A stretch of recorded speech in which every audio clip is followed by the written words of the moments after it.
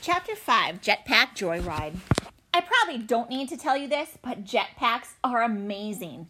This is something I learned firsthand when Eric led me to a spinning jetpack at the top of a waterfall right outside the portal.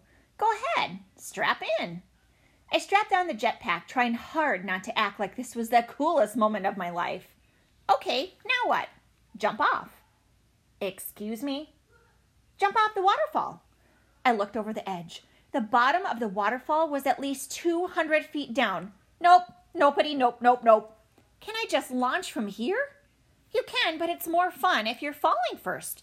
Just press the button in the right hand to blast off, and remember to land when it starts blinking. Wait, when what starts blinking? Exactly, now go!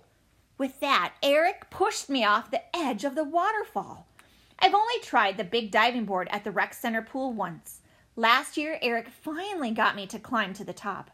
At the top, I told him I changed my mind about jumping, so he helped me by pushing me off. I landed on my stomach and got a red mark that lasted the whole day. The lifeguard kicked Eric out of the pool, and I punched him in the stomach as hard as I could to show him what my landing felt like. But neither of those things stopped him from crackling about it for the rest of the week. Now here we are again, me falling to a watery grave and Eric laughing above. If I ever survived, I would do a lot more than punch him in the stomach. As the river rushed toward me, I tried to remember what Eric had said. Do I push this button? No, maybe this. Whoosh! The jetpack roared to life. I stopped falling, and for half a second, I found myself suspended in midair. I noticed the impossibly green rainforest around me and the roaring river below, and the ocean in the distance, and thought that nothing could be more beautiful.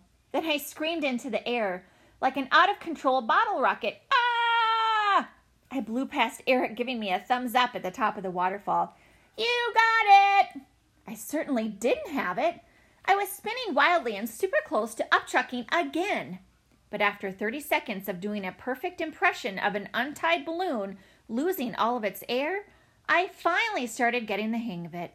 What followed was the best minute of my life as I flew around Hawaii by jetpack. I flew around Hawaii by jetpack.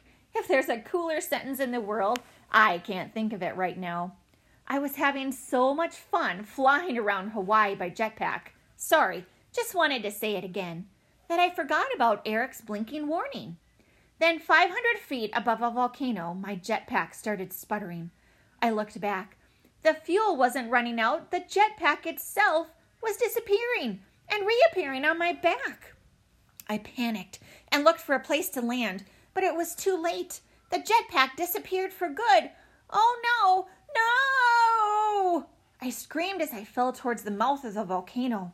I was so mad at Eric. Falling off of a 15-foot diving board is one thing. Falling into a pit of boiling lava is quite another. But just before I hit the lava, everything went white, and I found myself standing next to Eric on top of the waterfall again. Pretty cool, huh? Would it kill you to tell me what happens when the jetpack starts blinking? Eric laughed and strapped on the jetpack. Come on. Don't I get one? Yeah, it'll reappear in 5, 4, 3, 2. Another jetpack magically reappeared in its place. I strapped it on and we started flying. In the air, Eric explained the plot of this particular level. Something really stupid about the aliens using Pearl Harbor to launch their attacks and blah, blah, blah. I couldn't pay too much attention because I was flying around Hawaii by jetpack. We landed on a secluded beach, found more jetpacks, and took off again.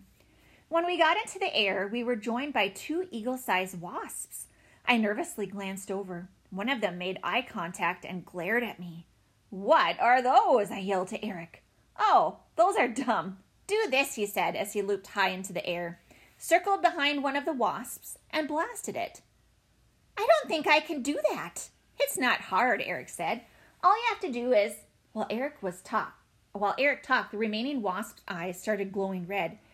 Eric, what is that? Quick, pull up! I tried, but it was too late. The wasp zapped me with a laser. Ouch! Eric blasted the wasp and grabbed me. Come on! We landed on a black sand beach. At least I think the sand was black.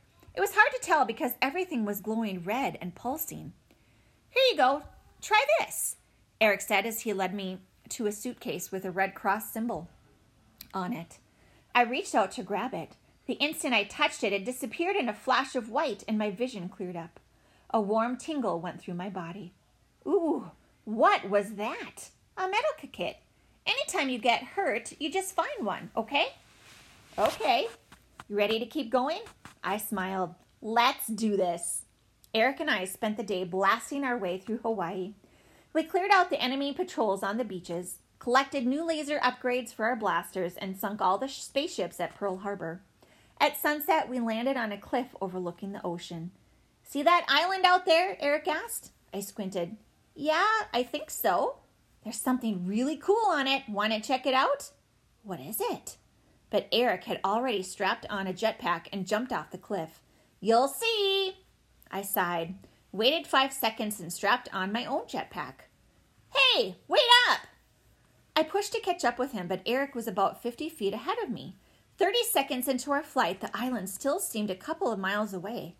I don't think we're going to make it, I yelled ahead. Just then, a huge shadow fell over the ocean. Then, screech! I looked up to see a bat the size of a small airplane swoop over Eric and grab him with 2 massive claws. Eric!